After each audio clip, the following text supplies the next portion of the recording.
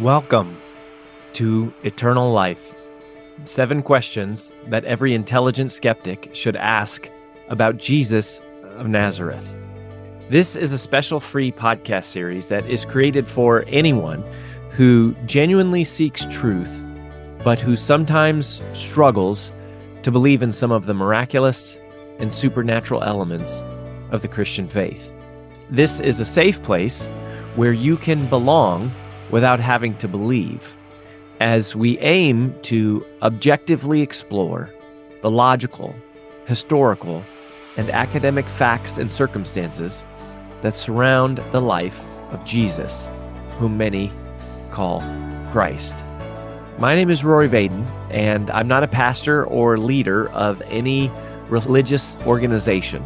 I'm actually a researcher, a New York Times bestselling author, and a Hall of Fame business speaker who has spent a lifetime wrestling with these very questions in my own personal life. I've simply decided to share my findings here so that if I should die before my kids become old enough to understand this, that my 2 young sons would have documentation for the rational reasons why Daddy has come to believe in miracles, a resurrection, heaven, and the story of Jesus as Messiah. I'm glad you're here. Let's explore the evidence.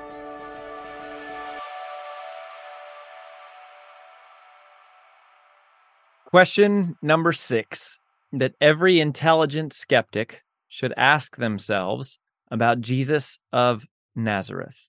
And that question is, how do I get into heaven? If it's simple, explain it to me. How does it all work?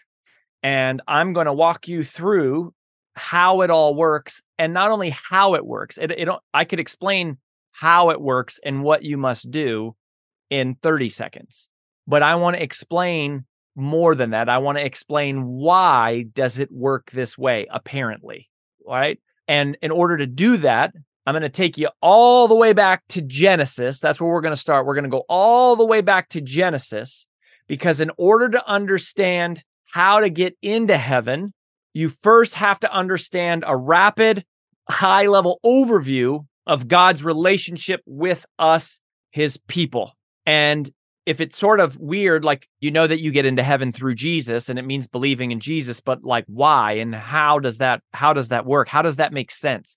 How does believing in Jesus suddenly mean that I get to access heaven? Good question. Right?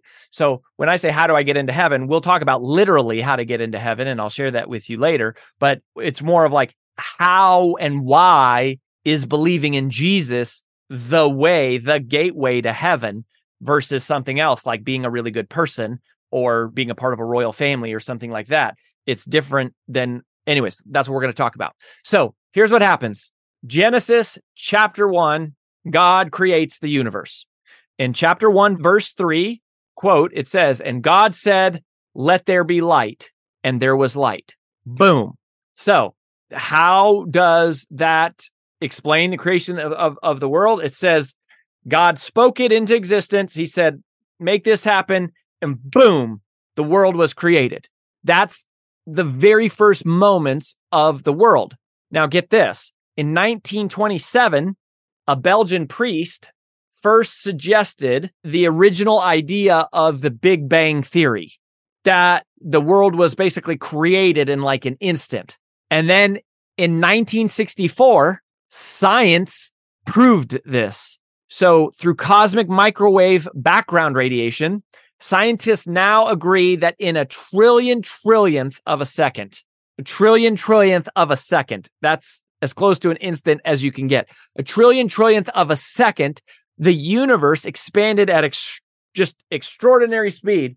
Boom, from something the size of like a pebble to its now magnificent, exponential, astronomical scale.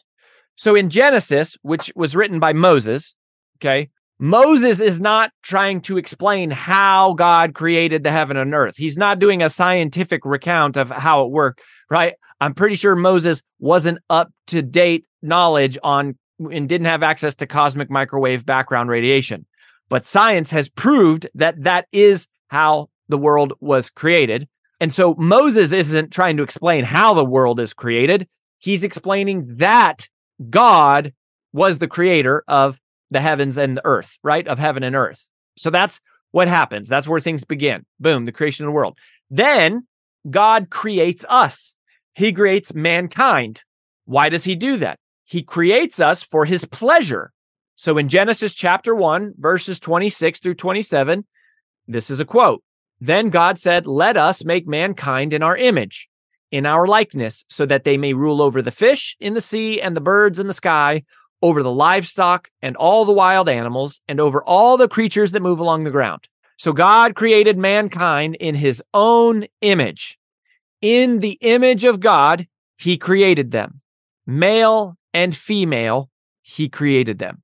In Genesis chapter 1, verse 31, in verse 31, it goes on to say, God saw all that he made, and it was very good. And there was evening, and there was morning, the sixth day. So God created us in his image.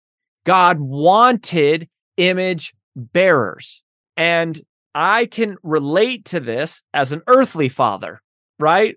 When I look at my kids, they both drive me freaking crazy, and I love them so much I would lay down my life for them in an instant, right? There's things they do that frustrate me beyond all get out, and yet I love them deeper than anything in the world other than my wife, right? And other than God.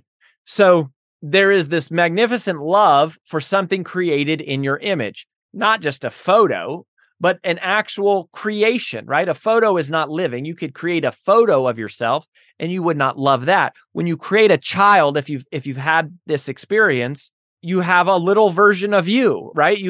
It can't do what you could do. It needs you to live, especially early on. It's just trying to keep the thing alive. But you love it. The moment you see it, it's a part of you. It's of you. It's in your image. And in all other ancient texts, humans are created as an afterthought, right? Like there's this other world of all these gods, and then humans kind of show up on the scene or whatever. In Christianity, we're created in God's image. It is the Christian faith that assigns such a high value to human life, to all human life. The Christian faith is the faith that assigns that value to human life. Why do we have such a value of human life? Because we believe that we are created in God's image and we are his children. That's what he tells us we are. And then we rule over animals and we rule over nature. We rule nature. That's what the Christian faith teaches. No other pagan religion taught that. So that was a radically different. Remember what I said in the last lesson, that sometimes the Christian faith divides, not because it's trying to divide, it's trying to be inclusive of everybody. Love everybody. Everybody is equal. Everybody is created in the image of God. But it has very clear truths, such as that we rule over the world. For some people, we rule over animals and nature. For some people, that causes an issue with them. And if that causes an issue with you, sorry, I can't reconcile that. That's what it says, right? So I didn't create the rules. Your pastor didn't create the rules. God created the rules, and that's what it says, right?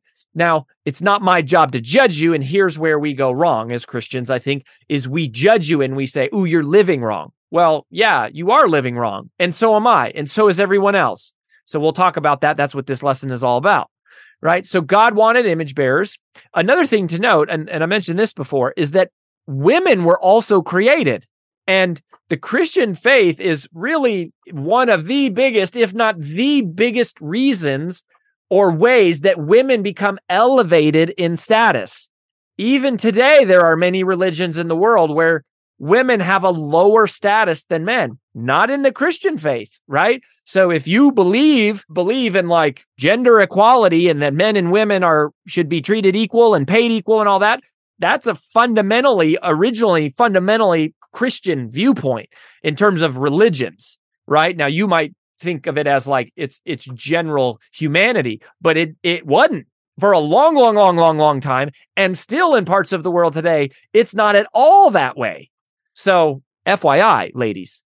Now, then so he creates us. Now God wants to be with us. In Genesis chapter 3, verse 8, it says, quote, The Lord God was walking in the garden in the cool of the day with Adam and Eve.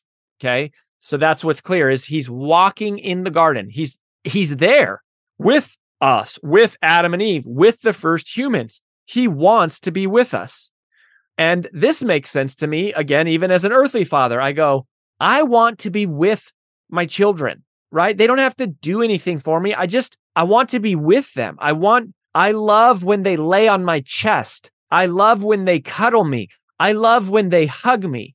I don't love them because of what they do for me. They don't do anything for me. I do everything for them. They're a mess, right? They're like a disaster. But I want to be with them. I want to be close with them. When I am far from them, I miss them. That is the way that God, the Christian faith, explains that says that we are created in his image, that he loves us as his children. And our children, who we can all see with our own eyes, are created in our own image. And we go, yeah, and I love them and I want to be with them. So that makes sense, right?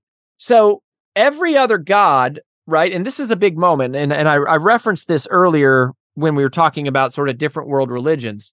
But later, Jesus comes down to earth, right? God comes down to earth.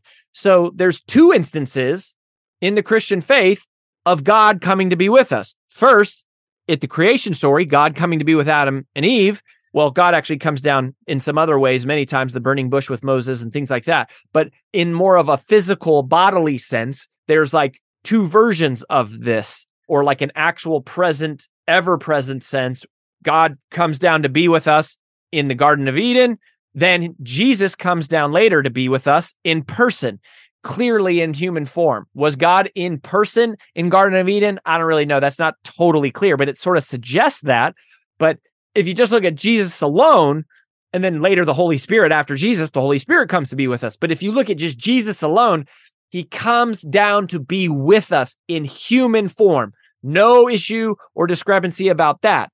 And Jesus is the only God to ever do that. Every other God, every other major religion, like God exists in the heavens. He's inaccessible, right? Matthew chapter 1, verse 23 says, the virgin will conceive and give birth to a son. They will call him Emmanuel, which means God with us. Everything in this story, all the way in the Old Testament, and God wanting to be with them and build me an ark, and this is how you need to construct the ark. God wants to be near us as his children. Just like chances are, if you're a loving parent, you want to be near to your children, innately, instinctively, divinely. Next, what happens in the story? Humans choose to sin. When? Pretty much right away, right? Humans have messed this up, and we've been sinners in the very beginning and since the beginning and always will be, probably according to Paul, right? So in Genesis chapter 3, verse 6, we only make it a couple verses before we start sinning. This is what it says. When the woman saw the fruit of the tree, that the fruit of the tree was good for food and pleasing to the eye and also desirable for gaining wisdom. She took some and ate it. She also gave some to her husband who was with her, and he ate it. So God tells them, you have everything here in this garden. The one thing to steer clear of is this tree of knowledge, this tree of wisdom. You can eat of anything else, but the one thing I ask you not to do is to eat of this tree. Now, this is really important, and this was a stumbling block in my faith journey for a long time, and you might have this question. One of the things that I wrestled with was I said, well, if there is a God and that God is supposed to be good, then why does he let bad things happen? And the reason is because he doesn't really let bad things happen. Bad things happen because people choose to sin. God doesn't introduce sin. People do, right? God creates this perfect world in perfect harmony, and he's there with us. The people are without sin, and he is without sin, and so we are together. So God doesn't do bad things. People do these bad things, right? So we might ask, why does God let bad things happen to good people? But it's not that God does it, it's that people do it. And also, as we said earlier, Christians are not people who believe that bad things don't happen to good people.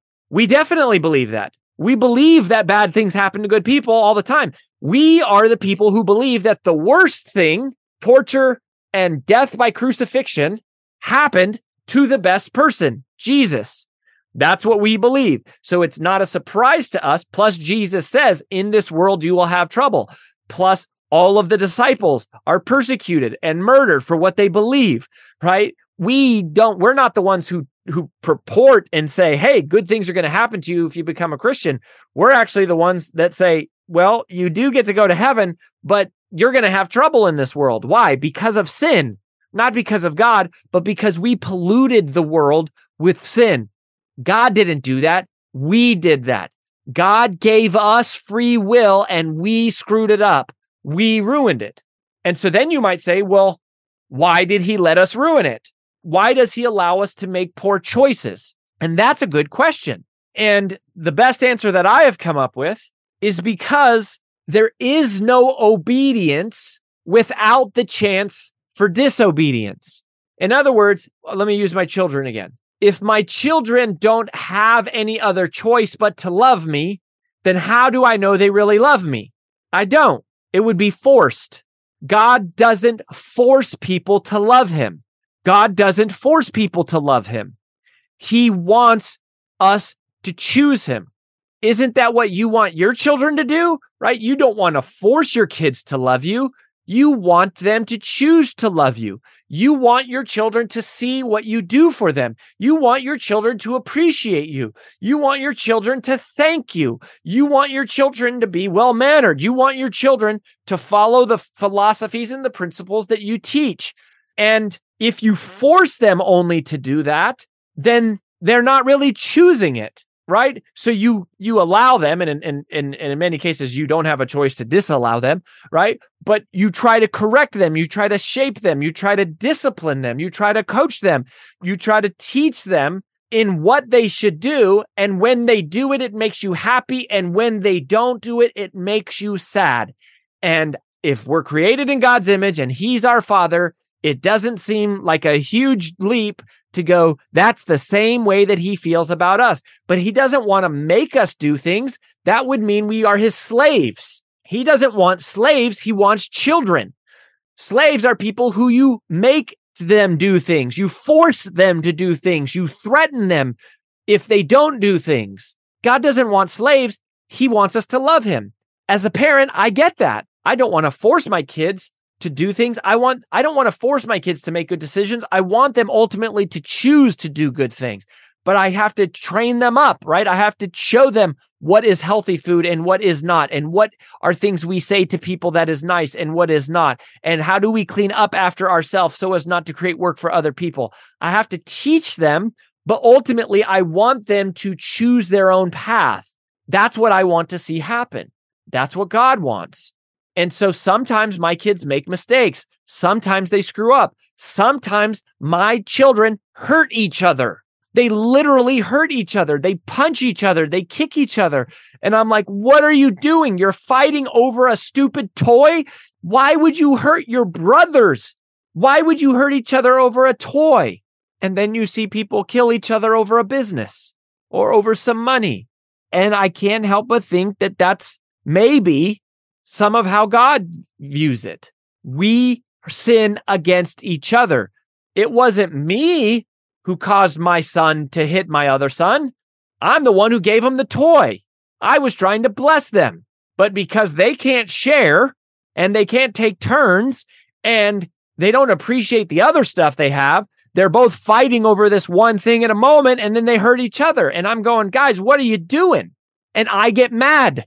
I get angry because they're hurting each other. Why? Because I love both of them. I don't want to see either of them hurt each other. I don't want to see one of my children become the bully and punish another. I don't want to see another child be injured because I love both of them. And by the way, I care and love the aggressor as much as I love the victim. I love the one who is hurting. I love whichever of my two sons is hurting the other one.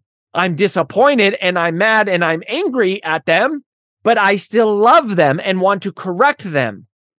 I'm not the sinner. I didn't introduce sin. I didn't say, here's a toy. I hope you fight over it and you can fight to the death. That's not how it works, right? God doesn't introduce sin. People do. And then it becomes a part of our sinful nature that still to this day affects Jasper and Liam, my sons. These mess makers, they're defiant, they lie, they steal food, they sneak things, they can be little liars, they are fighters, they're self-centered, right? Just like I was as a child, because that is our nature. That's the human nature of people. We introduce sin to the world, and that is now a part of who we are. And it carries on until this day. We fight over stupid, insignificant things. We hurt each other over insignificant things. And we might think, oh, God only loves the victim. That's not true. God loves everyone. Just like I love both of my sons, even if one of them punches the other one. So then you might ask, okay, well, if sin is introduced in the world, why doesn't God do something about this? Right? Maybe you've said that. Why doesn't God do something about all of this pain, about all of this struggle, about all of this tragedy, of all of this heartbreak? Why doesn't God do something? Why doesn't he fix this? And that's a good question. And here's the answer. He did do something. He sent Jesus to permanently redeem it all. But we live in a broken world, and God is saying that's not how it's supposed to be.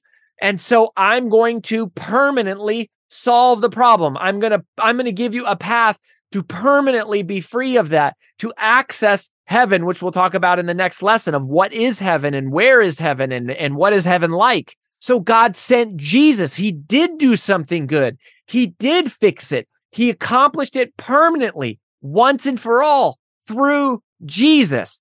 That's why Jesus has to come. He sacrificed his own son so that we could be with him, so that things could be restored. By the way, this is John chapter 3:16, probably the most famous of all Bible verses. But it's not only John chapter 3:16 I want you to listen to, it's John chapter 3:16 verses through 18. And this is the whole story right here. John 3:16.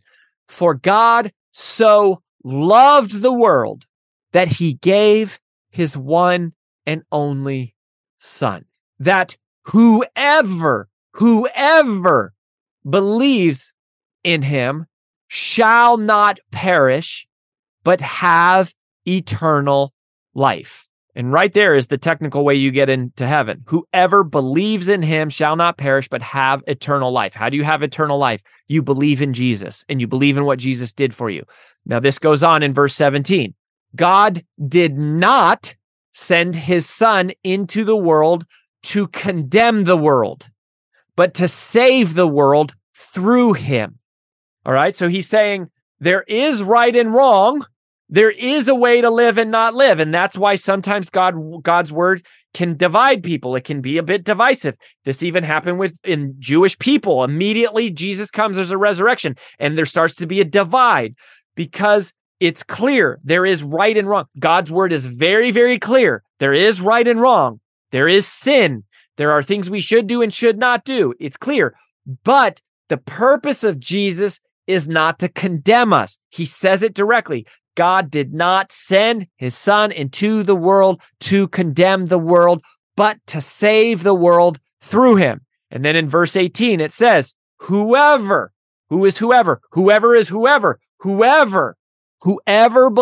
in him is not condemned, but whoever does not believe stands condemned already because he has not believed in the name of God's one and only Son. So God is saying, look, there's right and wrong. I am clear about it. There is a way into heaven and there is a way not into heaven. And I am clear about it.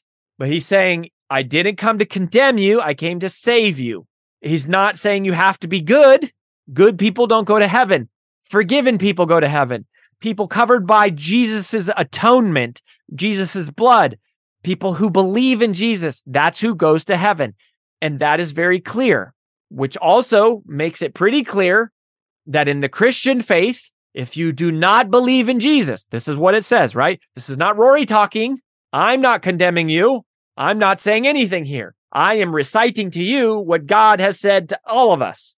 Whoever does not believe stands condemned already. Why? Because he has not believed in the name of God's one and only Son. Not my rule, not Christian's rule. That's God's rule. That's what he says. But he says it's available for everyone. It's not exclusive to being part of the culture. It's not exclusive to men. It's not exclusive to women. It's not exclusive to good people. It's not exclusive to living people who've lived a perfect life. Well, kind of it is. It's exclusive to a perfect life, but there's only one person who's ever done that. And so that's why we need him, and that's why we go through him. So what's happening here is God is paying the price for our sin. God did do something about it. God is fixing it. He's cleaning it up. He's making it right, which again, as an earthly father, I understand this. My kids screw stuff up all the time, and I have to come in and fix it. I have to come and make it right? If we're at a friend's house and they break something, I need to pay for it. They don't have money, so I have to pay for it. If they steal something in the store, I have to pay for it. I have to make it right. This is why parents with children under age 18 who commit crimes, the parents often are held liable for it, right? The parents are liable. We're responsible. We have to do something about it. In my own home, this happened literally this week. Liam, who's 4 right now, Liam got some slime. We went on a retreat to Montana, and they went to kids camp, and they made this slime, this green slime, which I think is nasty, and the kids think it's so cool, right? And so they love this slime, and I wanted to throw it away, and they're like, they really wanted to have the slime, and the slime was supposed to be kept in the garage. Well, what happened? Apparently, somehow, the slime got inside the house, and we have all wood floors in our house. These very natural wood floors. Well, in the playroom, somehow the slime ended up in the kids' playroom, and they got slime all over the wood floor. And when they got slime all over the wood floor, this was Liam. He was by himself, so we know it was Liam. He was by himself in the room. He got slime on the floor and then never picked it up. He left it there overnight, and we didn't discover it until later. And the chemicals or whatever is in this slime, we could clean up the slime, but it has permanently stained the floor. The chemicals have gone through the sealant, and they have stained the floor. We cannot repair the coloration of the floor. So this is going to cost us hundreds of dollars, maybe thousands of dollars to fix. And guess who doesn't have the money? Liam. Liam is incapable of fixing it. He screwed it up. It's his fault. He made the mistake. But guess who's got to pay the price? Mom and Dad do. Thank you for listening to this special podcast series, Eternal Life, 7 Questions Every Intelligent Skeptic Should Ask About Jesus of Nazareth. Hopefully, you'll notice that I've tried to take great care in documenting and citing references so that you can go explore the sources yourself. If you would like a consolidated copy of all of these citations, including an organized listing of all of the Bible verses that I referenced throughout the whole series, please visit eternallifepodcast.com/free, and I'll send it to you. Again, to grab that free resource, just head over to eternallifepodcast.com/free. Enjoy. So I didn't let that bad thing happen. Liam caused that bad thing to happen. Well, I guess I did by allowing them to have the slime, right? I allowed them. What did I do? I gave them something that I thought was cool. I allowed them free will. I gave them parameters on the choice, and yet they didn't treat it with respect, and they caused damage. And now I have to pay for that damage. And so I have to pay the cost.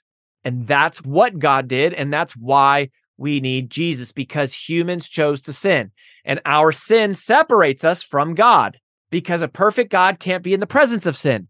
Just like a child sinning, it gets separated from their parents, right? If the child is sinning, what do? You put them in timeout. You send them to your room. You separate them, right? We say this all the time. If you have 2 children there's a good chance at some point in your life, you've been like, separate. Don't make me come down there. Do I have to separate you two? Do I have to come in the back seat? Why? Sin, that's what sin does. Sin separates. And this is what shame is, right? When adults commit sin, what do? They tend to hide it. They tend to cover it up, right? They steal money. They have an affair. They struggle with pornography. They get addicted to alcohol. They get addicted to painkillers. What do? They hide it. They separate it, and they separate. They withdraw. They stop sharing things because they don't want anyone to know. Sin separates. And that's what sin has done since the beginning of time. In Genesis chapter 3, verse 23, so the Lord God banished him. This is shortly after original sin. The Lord God banished him from the Garden of Eden to work the ground from which he had been taken. In Habakkuk, okay, this is Old Testament. Habakkuk chapter 1, verse 13 says, this is description of God. Your eyes are too pure to look on evil. You cannot tolerate wrong. A perfect God can't be in the presence of sin. A sinless God can't be in the presence of sin. So there's separation. So he can't be with us. He wants to be with us, but he can't be with us. Side note, book of Habakkuk here, by the way. The book of Habakkuk is one of my favorite books in the Bible. Why? It's only 3 pages. It's one of the shortest books in the entire Bible. That's why you don't hear about Habakkuk very much. But there's a description there of God's character. The book of Leviticus provides, this is Old Testament, the book of Leviticus provides excruciating detail about what it takes for us to live with God and how to live with God, right? God's presence is described in Hebrews 12:29 as a consuming fire, right? This goes back to the analogy I was using earlier of like, think of it like lightning or a nuclear substance, but way more, right? God is a consuming fire. And there are people in the Bible who drop dead, who have an encounter with Jesus, or not Jesus, with God, not Jesus. No one drops dead from an encounter with Jesus. There are people in the Bible who drop dead instantly from an encounter with God. There are people such as Aaron's 2 sons. So Aaron is a figure in the Old Testament. He has 2 sons, Nadab and Abihu, and they would die just from being in God's presence if they don't follow the proper protocol of God's explicit orders. You can look at Leviticus chapter 10 for that.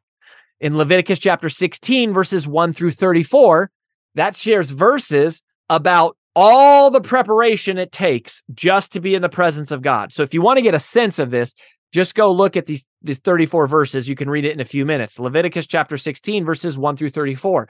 There's all of these protocols, similar to if you were coming into contact with a nuclear substance. There would be all of these protocols that you would have to follow. And most of the last half of the book of Exodus provides detailed instructions on the building of the tabernacle. What's the tabernacle? That's the place where the Lord dwells on earth in the Old Testament. He wants to be with his people. They got to build him a home that's suitable for him, his consuming fire presence, to live inside of. And so they build the tabernacle, and he has to detail that instruction for them. You can read about that in Exodus. The design of the temple, right? And people dying in the presence of God. I've talked about this before. Inside the Holy of Holies, when the high priest goes in on Yom Kippur, they have to tie a rope around the high priest's foot in case he dies in there to bring him out. So we have a powerful God, very powerful. He's creating the entire universe in less than a trillionth of a second. Boom. And he's not to be messed with. If you've ever heard the term fear of the Lord, he is not to be messed with. In fact, in the last lesson, when I was talking about the 8 reasons why I believe and why a rational person might believe in the resurrection, and we talk about the conversion of skeptics and that disciples are willing to die for their faith, I told the story of Peter being in front of the Sanhedrin because Peter performed a miracle once the Holy Spirit came upon him after Pentecost. This is in the book of Acts. And Peter performs a miracle, and They say, "In whose name did you perform this miracle?" And Peter boldly proclaims in the name of Jesus. And then there's this, they're going to kill him. And then this one Pharisee says, "Hey, wait, maybe don't kill him. Let him just go on. And this should all fizzle out unless this is really God's. And then it will take off." Okay, shortly after that, so this is around Acts chapter 5, what happens is the Christian faith starts to explode. 3,000 people come to Christ in a day, and they all start selling their home. They start selling their goods to support and take care of the needy. They start to take care of the sick and the needy. The early church is taking care of the sick and the needy. And there's these couple Christians. It's a married couple. And what are their names? Ananias and Sapphira, I believe is how you say it. Okay, so Ananias and Sapphira, this is Acts chapter 5. They lie about apparently they sold their house and they sold some of their goods or something. And then they brought an offering to help care for the sick. And they said this was everything. This was all the money they got. And they lied and they dropped dead. Boom. Like they dropped dead because they're lying like in the name of the Lord, and they dropped dead. So fear of the Lord, and it says this, right? It freaked the Christians out because they were like, whoa, this is a loving God, but a powerful God. God is not messing around, folks. He is powerful and he is mighty. And that's where a healthy respect and fear of the Lord comes from.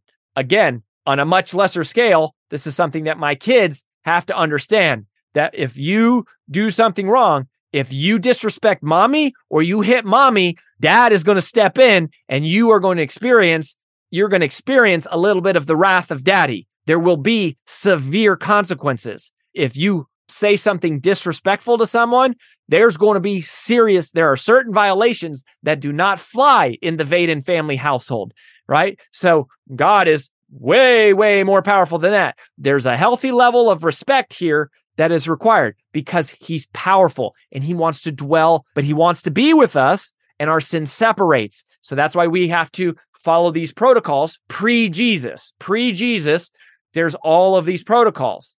But a perfect God is also fair. So if God is perfect, if God is sinless, that means God is just. God is fair, which means that if there is a sin, if there is a wrongdoing, a price has to be paid. What is the price for sinning against God? The price is death. The price is death. You sin against You sin against God. If you commit a sin, if you break one of the laws of God, what is the sentence? Death.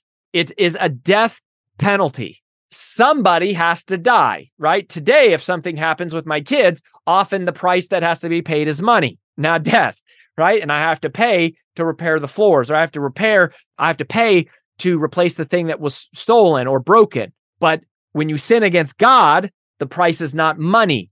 The price is death. Something has to die. And that's why there was animal sacrifice, right? They had to do animal sacrifice. When there is sin, that sin leads to separation. When there is separation, there must be a sacrifice to bring reconciliation.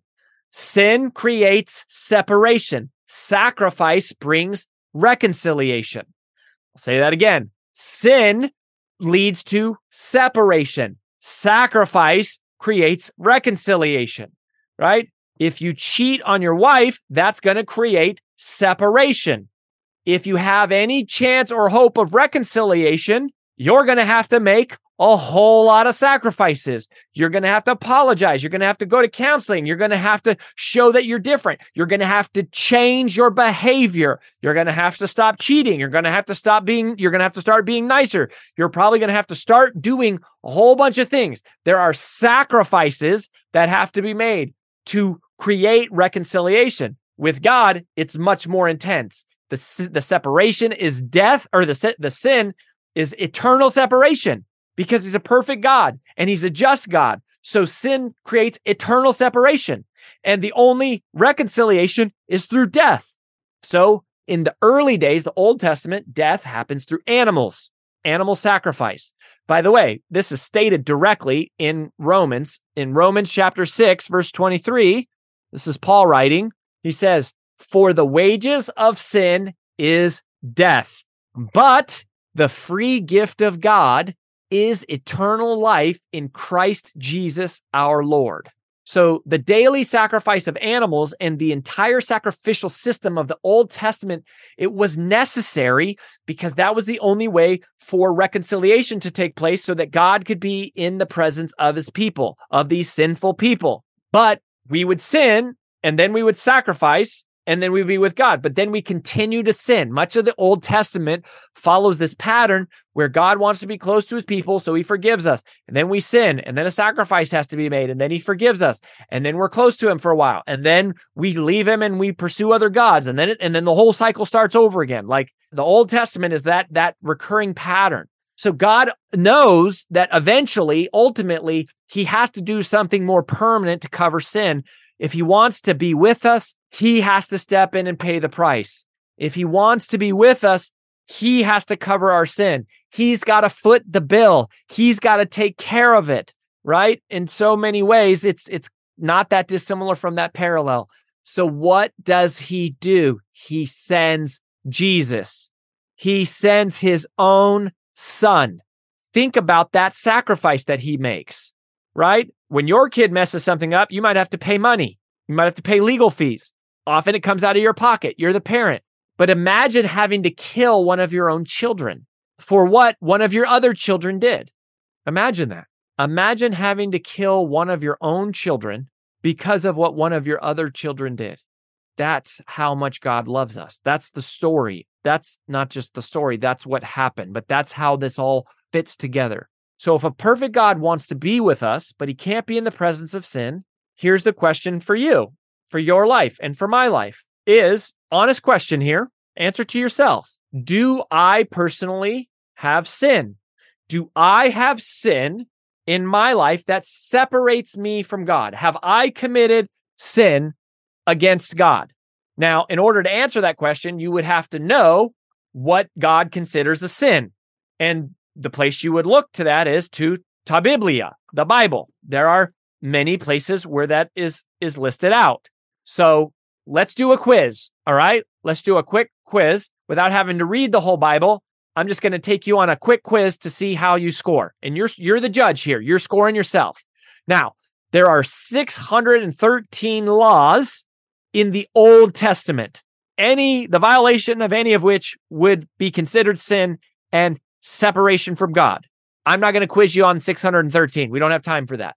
What we're going to do is we're going to look at a small handful of the 10 commandments.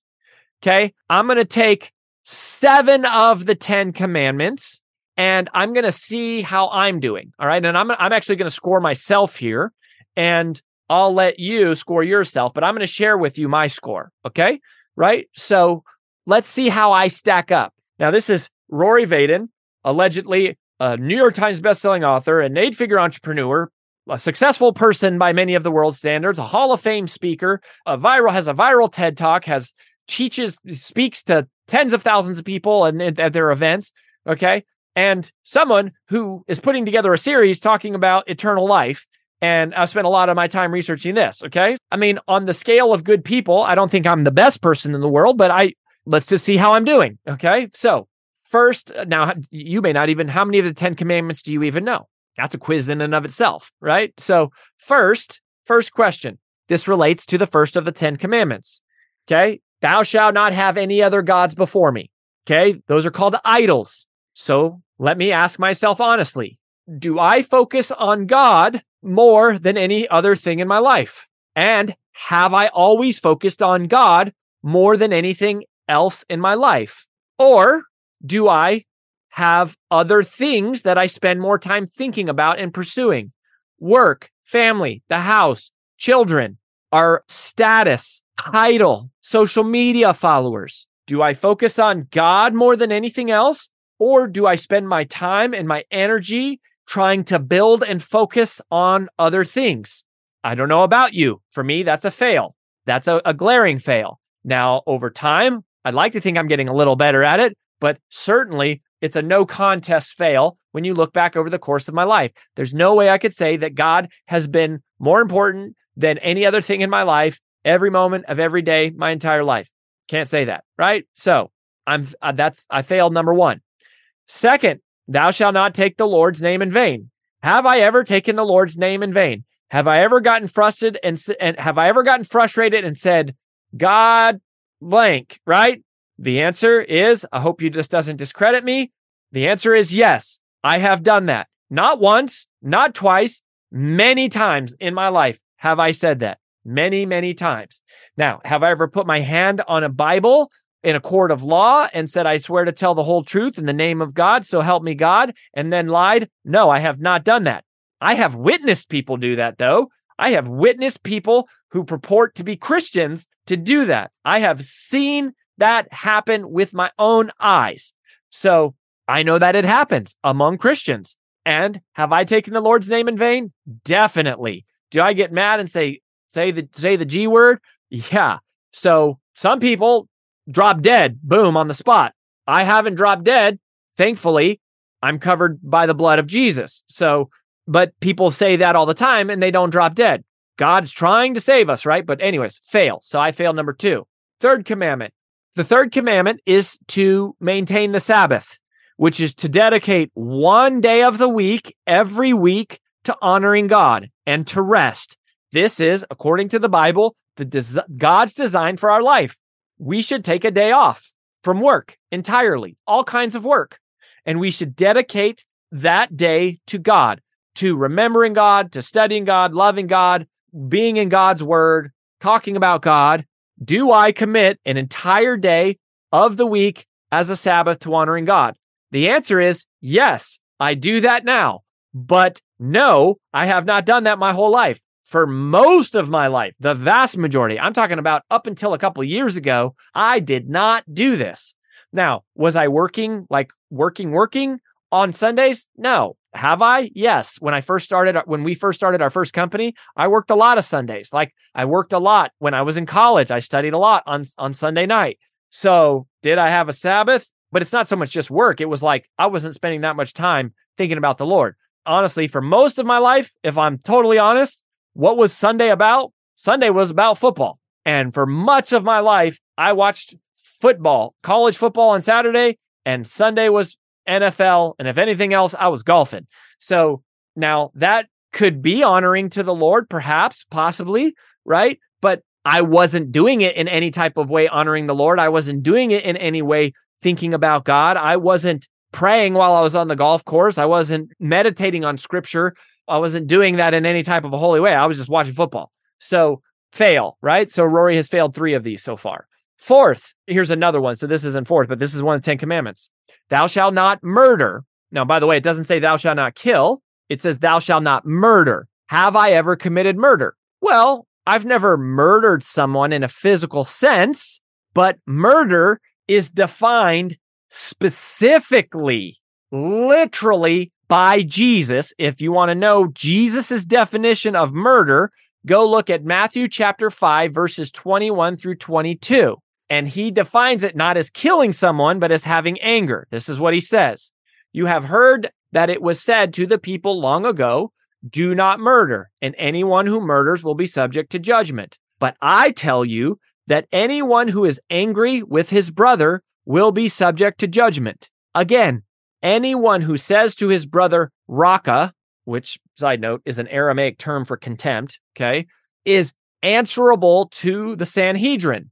But anyone who says, you fool, will be in danger of the fire of hell. So Jesus says that murder is to be angry at someone. Have I ever been angry at someone? You betcha.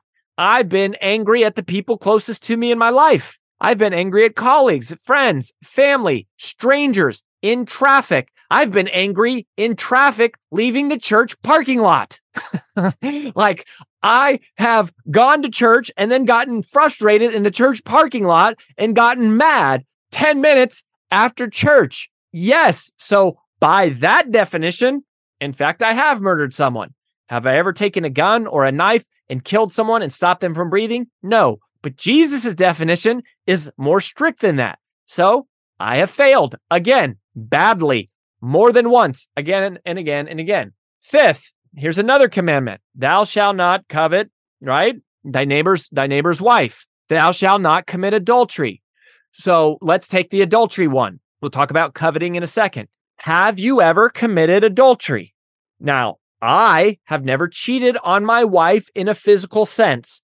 I have never had sexual relations with another woman or anybody else for that matter. I have not had any sexual relations outside of my marriage physically. But Jesus defines adultery specifically, literally. If you want to read this, go read Matthew chapter 5, verse 27 and 28. And he defines adultery not as sex, but as lust.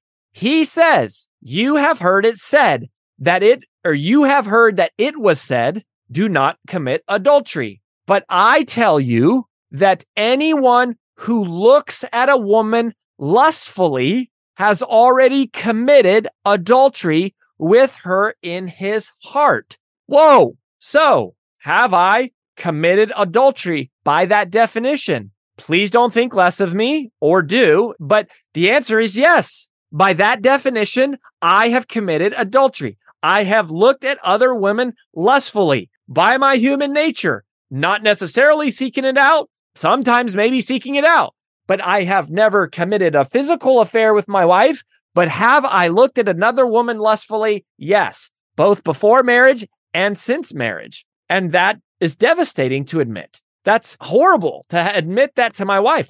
But to not admit it would be dishonest. I would be lying to my wife. I would be lying to God. I don't want to lie about that. Right. Now, do I proactively do that today? Absolutely not. In fact, what I try to do today is if I see something provocative or I see an attractive woman, I try to look away. That is what I try to do because I'm trying to walk in faith. But even to this day, I struggle with that. Even to notice someone and be like, oh, I should not look there. I should protect my eyes because I am trying to avoid lust, both to be honoring to God, this powerful being, but even in a worldly sense, to be honoring to my wife, to be honoring to the women that maybe one day that my sons marry, to be honoring to my mother. I care about that in an earthly sense now. And so I try to do it, but am I completely free of lust? No, I'm not. I wish I was. I wish I could tell you. I can't tell you that I am 100% free from lust. Now, have I gotten less and less and less and less lustful? Yes. Thank you. Praise the Lord, I have. And have I been able to steer clear of a lot of the addictions and the challenges that come? Yes, I definitely have. Praise the Lord thus far. But lust is one of the scariest things to me. Lust is something that is one of these sins where I go, man, I don't ever want to fall. I don't want to ever get sucked into that. Right. So I can't there's this horrible part of male culture these days, like in locker rooms and stuff. I remember in high school and in college, the men would say, hey, you can look, just don't touch. You can look, just don't touch. That's terrible advice. That's terrible advice. I had a mentor, a man named David Averin, who told me, not necessarily a Christian mentor of mine, just a life mentor and a business mentor. But he told me, he said, Rory, when you see temptation, don't believe that you can look, don't touch. Run the opposite way. Run the opposite direction. Because if there's a line, yes, you don't want to cross the line, but it's very fuzzy where the line is. And the closer you get to the line, the more gravitational pull that the line has on you. So I don't want to get close to the line because the line has this gravitational pull. So I have to run the opposite direction. Have I gotten better about running the opposite direction? You betcha. Do I run the opposite direction? I sure try. Do I have a decent track record of that lately? Yes. Have I always been that way? No freaking way. No freaking way. Right? You go back to my college days, my high school days. Rory was far from a non-lustful person. I hope that doesn't make you think of me less. I'm just keeping it real. Right? So how are you doing in that department? I don't know about you, but I failed there. Okay. So far I'm 0 for 5. Number 6. Here's another of the 10 commandments. We shouldn't bear false witness against our neighbors. So what does that mean to bear false witness? I mean, this is my interpretation. I interpret that as lying, or specifically, I interpret this one a little bit as like saying bad things about people behind their back. Have I ever said something bad behind somebody's back? Again, please don't think of me less, but yes, I have. Do I do it actively? No, I try very hard not to. In fact, I have made it a life philosophy that I spread good news about people behind their back. I want to be the person who is gossiping in the good. I want people to go, I was talking to Rory Vaden about you, and he said the most amazing things about you. That is what my life philosophy has been over the last several years. I would give myself credit for that. Have I always been that way? No. Am I perfect about that? No. Most of all, do I still experience temptation to say bad things about people when they harm me? You betcha. Even today, even in my current state of my walk of faith and believing in God's word and doing all this stuff I'm doing here with this random series that I never expected to put together, do I still have temptation to say bad things about the people who have wronged me? You betcha. I have some people who have wronged me badly. I have people who have broken in my house. I have people who have stolen in a way that you would never imagine. You couldn't imagine. Chances are, if I told you all about them, you would side with me. You would say, yeah, that was messed up. But that's not what I'm called to do. So do I forgive them? Yes, I forgive them. Do I still struggle with it? Yes, I do. So this one, I go, is it an absolute fail? Well, yeah. Have I ever done it? Definitely. But even in this very moment today, can I say I'm completely free of saying anything bad ever about someone? I don't know. I would like to think I've come a very, very long way, but I can't honestly tell you that I'm perfectly clear of that. So we'll call that a fail. So I'm 0 for 6. How are you doing? Number 7, do I covet? Thou shalt not covet. What is covet? Covet is like to be jealous of what other people have. So do I walk around with anger and jealousy about what other people have that I don't have in my life? Well, no, but do I scroll through social media and get a tinge of envy sometimes about what trip so-and-so went on, or who so-and-so got to meet, or the car that they have, or the house that they have, or just the number of followers that they have, or how many views they got on their video, or how many downloads did they get on their podcast, or how many likes do they have on their post, or how many comments do they have on their post, or they went viral? Do I ever have a tinge of envy? Whew, let's be honest, I have more than a tinge. Is it a predominant part of my life? I hope not. I like to think not. Am I trying to walk better in that department? I sure am. Am I doing better? Yeah. Am I perfect? I'm not even freaking close. How are you doing? I'm so honored that you are here, and I really hope that this Eternal Life podcast series is helpful to you and your loved ones. On that note, can I ask a quick favor? If you feel like it's appropriate, would you mind leaving me a rating and review on whatever platform it is that you use to listen to this show? That really helps get the word out about this so that we can reach more people with this information. And it helps people decide if this is something they should really take the time to get into. Relatedly, I also want to encourage you to share this episode or this entire series with anyone who you think might enjoy it. Obviously, it's totally free, but it's our prayer that God would use this series to reach a lot of people, because we know there's a lot of people out there who struggle with doubt and skepticism, and I know what that's like. And I also know what it's like to experience the deep peace and fulfillment that comes from having completed all of this research. So if you don't mind, just visit the main listing of this series in whatever app you're using to listen to it and leave us a rating and review, and then just hit the share button and send this out to anyone in your life who you think might benefit from it. Thanks so much. So we'll stop there. I'm 0 for 7 so far in just 7 of the 10 commandments. 0 for 7. That's me. Here I am talking about Jesus and faith in the Bible and why you should believe it and all this stuff. And that's me, the messenger, going, I suck. I have failed badly, right? I don't think I suck like my identity. My identity My identity is that I'm a child of God. So I have eternal value there.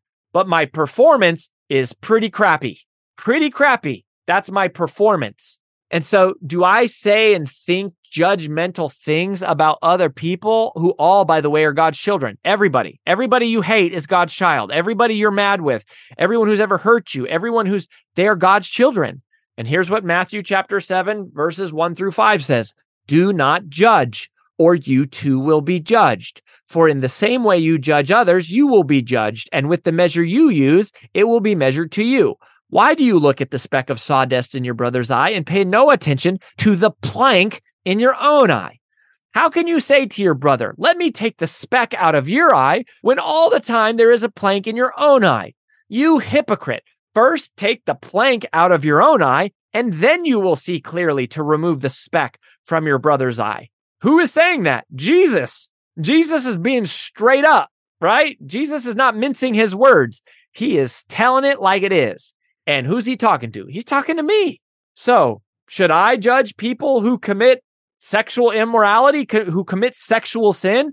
The Bible is very clear on sexual sin, folks. You can go read what it says about sexual sin. Not what Rory says about sexual sin, but what the Bible says about sexual sin. There are some things in there that might cause an issue with you because of the way of the world today. You can read them for yourself. But is it my job to judge those people? Is it my job to say you are wrong? No. The Bible is both clear that it is wrong. It is also clear that it is not my job to judge those people, because it's also clear that those people that I am judging are me. And I might use a scale that says, oh, well, what they're doing is worse than me. They're committing physical sexual acts that are not wrong. But it doesn't matter. Jesus says it's not physical, it's lust. And any sin separates you from a perfect God. So then just ask yourself, score yourself on this quiz. How are you doing? How are you doing? Ask yourself, do I need a savior? Or just say, have I sinned according to God's word? Just on those 7 things. Have you ever violated any of them? If so, that means you're a sinner. You have sinned. I mean, does it mean you're an active sinner? Does it mean you're a bad person by the world standards today? No. But being in the presence of God, being a good person is not good enough to be in the presence of God, because God is perfect. So in order for you to access God on your own, through your own power, you have to be so good that you are perfect. You have to have a perfect track record. That's what the Bible says. It's super clear. And it's going, if you're not perfect, then that is sin. And if there is sin, there must be sacrifice. And that sacrifice is death.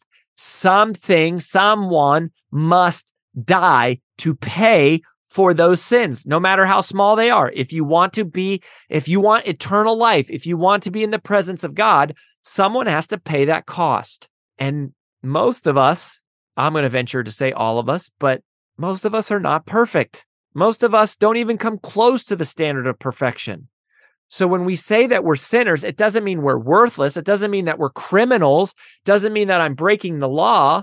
The governmental law is much less strict than the spiritual law of the Word of God, right? I only go to jail if I kill someone and stab someone or make them stop breathing. That's murder. That's the governmental or the worldly law.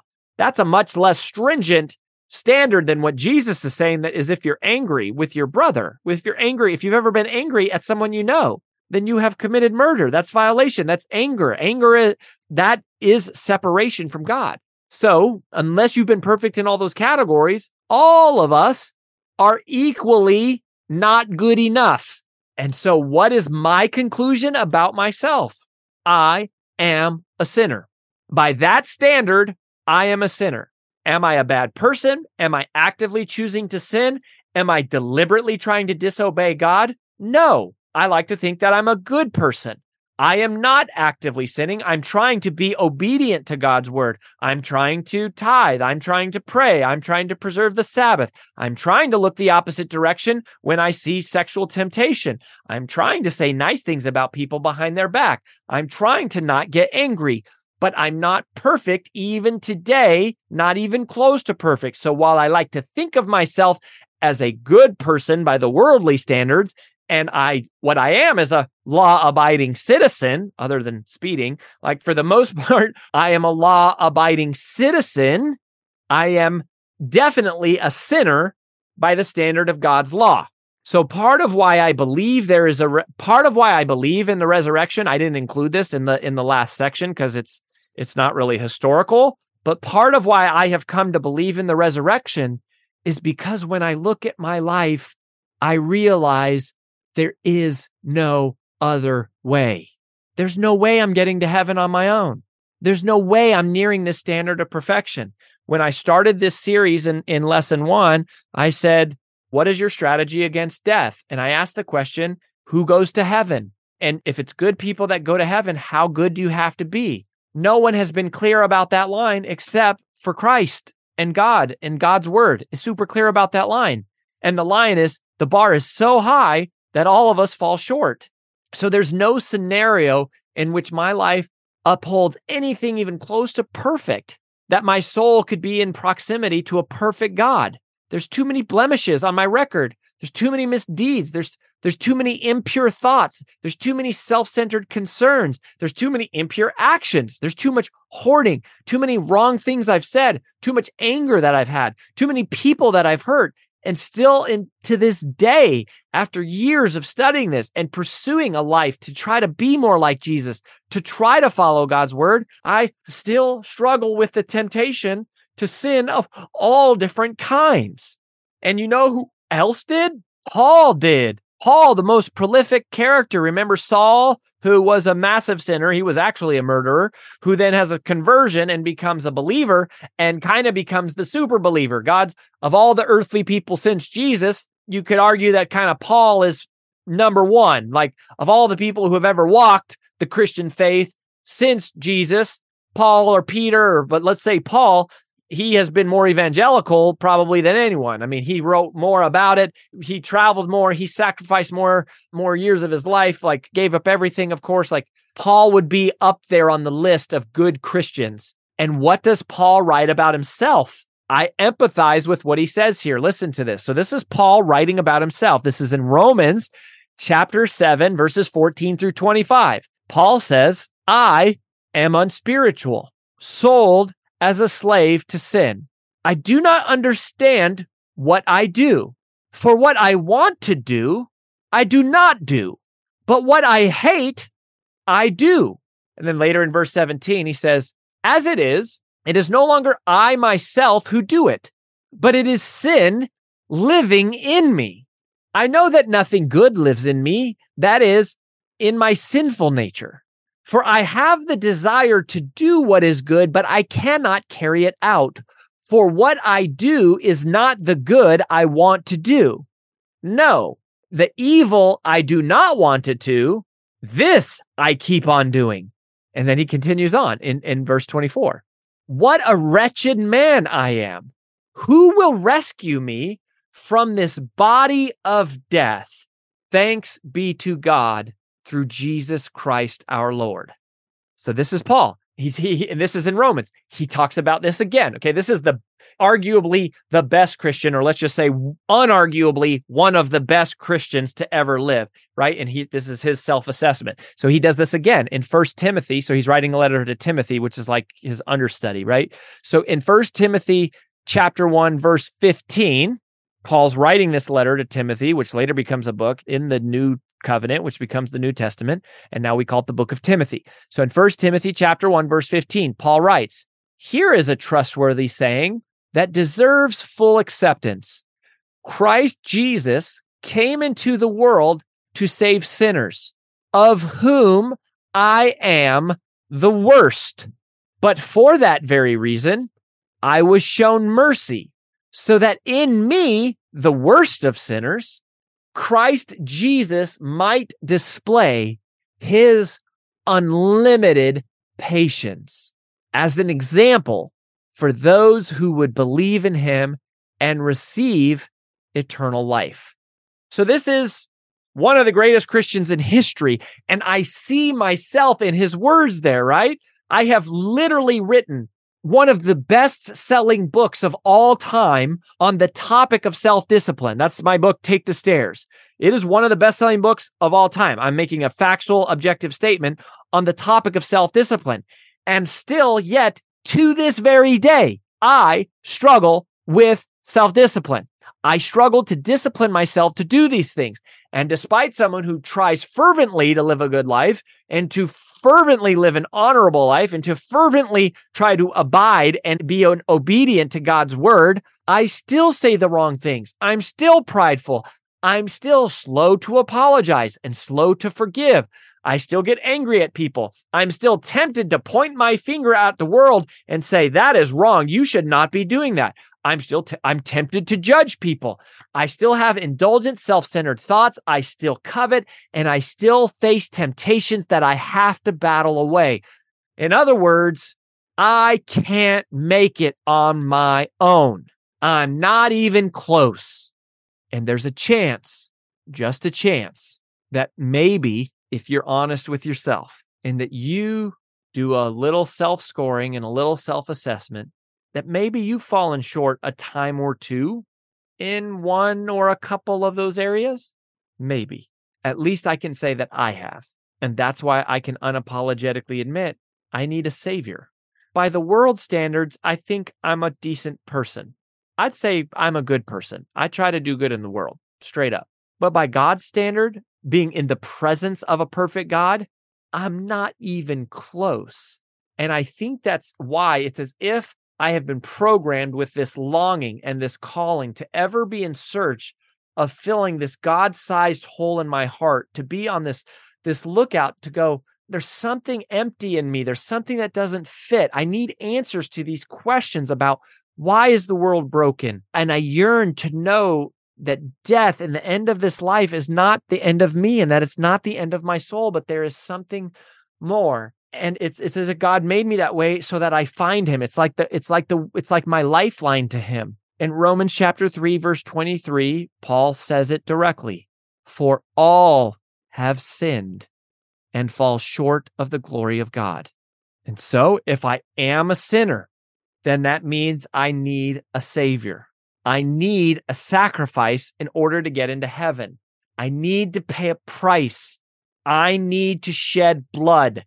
I need to commit a sacrifice, meaning something needs to die.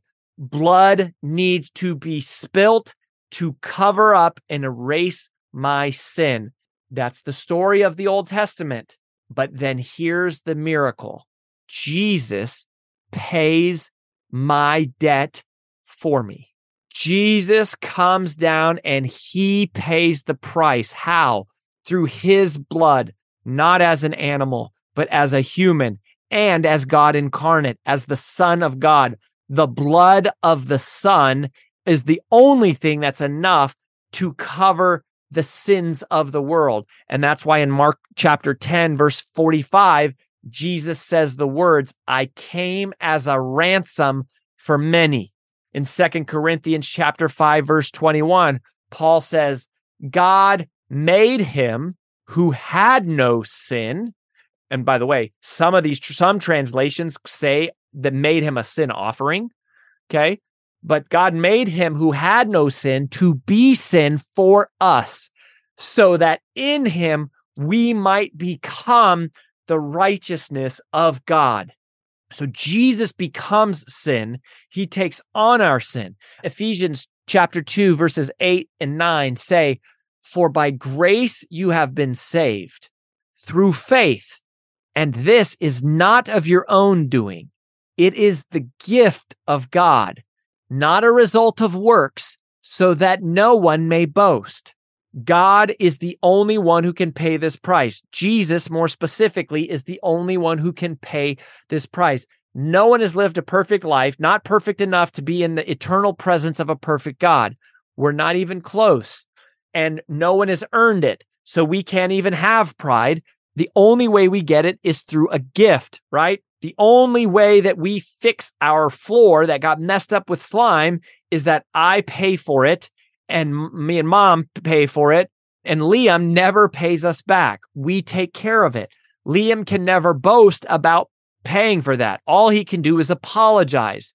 And you know what? All I want him to do is apologize. What is it that you want as a parent? You say, I want them to apologize and then not do it again, which is the definition of the word repent. It means return or turn the opposite direction. I want him to say, I'm sorry and never do it again, which doesn't seem that different or dissimilar from this whole story of God. What do I have to do? I have to say, God, I'm sorry, and I will do my best to never do it again. Thank you for paying the price for me. And so what does this mean?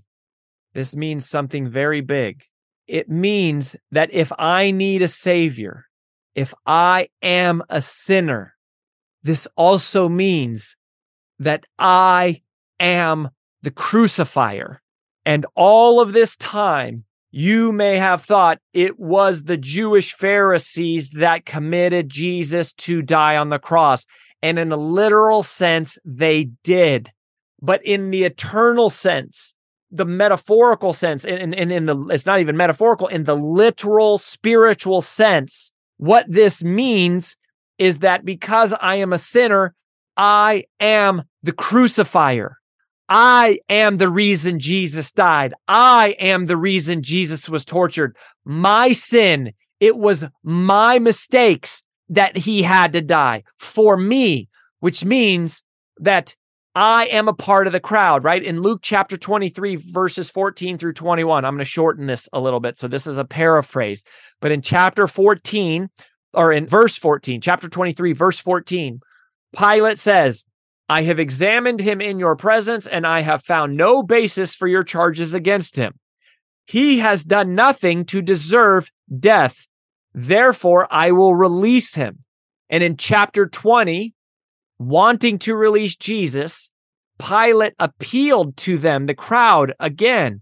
So Pilate was trying not to crucify Jesus, but the crowd, so this is in chapter 23, verse 21 of Luke, but they kept shouting, crucify him, crucify him. It has always felt so weird. How did the groupthink get to that point where they're yelling, crucify him, right? These are the Jewish people. They are the people for which Jesus came. They're the ones who had it right all along. They were, up until that point, the only ones who had access to God. They were Israel, and yet they were the ones yelling, crucify him. But who is in that crowd? I am. I am in that crowd yelling, crucify him. I am the crucifier because it's my sin for which Jesus had to die. And then Jesus chose to die. This means that I stand up in a court, right? And I'm judged, but it's me who does it. I am the thorn in Jesus's head. It's Rory's, because of Rory's sin, it is pressed into Jesus's skull to where he's bleeding down his face. The reason I am the one whipping the back, slashing and cutting lacerations that are ripping apart his body. It's my sin that's doing it to him. I am the one spitting in his face. It's my sin. That's because of me. I am the one who takes the stake and drives it through Jesus's wrist. It's because of my sin that this has to happen. I am the crucifier. I am the one who takes a stake and drives it through his ankles or through his feet. It's supposed to be me. I'm the one who deserves to die. I'm the one who's supposed to bleed. I am the one who's supposed to be humiliated. I'm the one who's supposed to be mocked. I'm the one who's supposed to be tortured. You're supposed to suffocate me. You're supposed to murder me in the most painful way possible. And then you're supposed to jab a spear in my side so that my blood drains out, because it's Rory's sin. It's Rory's failure. It's my sin. You're supposed to place the full weight of my sin on me. I'm supposed to die. I'm supposed to have to pay for my own dues. It's like I'm standing in court. I am judged. I fail. I fall short. My sins are posted up on the wall for the world to see, for the judge to see my thoughts and my actions. And the judge says, Rory, you are a sinner. You're not even close. You're sentenced to death. Not only death, you are sentenced to eternal separation from all that is good. You're not good enough to be in the presence of a perfect God because you're not perfect. And the only acceptable entrance fee is either a perfect life, which you do not have, or the blood shed of some innocent, perfect life. And then someone in the courtroom who's watching, named Jesus, stands up and says, I will take the death sentence for Rory's sin. I will take his place. Instead of killing him, kill me. And there's one of my favorite songs of all time is by a group called 10th Avenue North. It's called Love Me Anyway. And it says, I am the man in the crowd. I am the nail in his wrist. I am the thorn in his head. And I am the crucifier. I may not have been the crucifier. I wasn't the Roman soldier doing it. I wasn't the Jewish Pharisee. And I wasn't at the Sanhedrin that sentenced Jesus to death. I'm just the reason it had to happen. And if you have ever sinned, you are too. We are. And we all fall short. It's easy to point the finger and blame the Pharisees.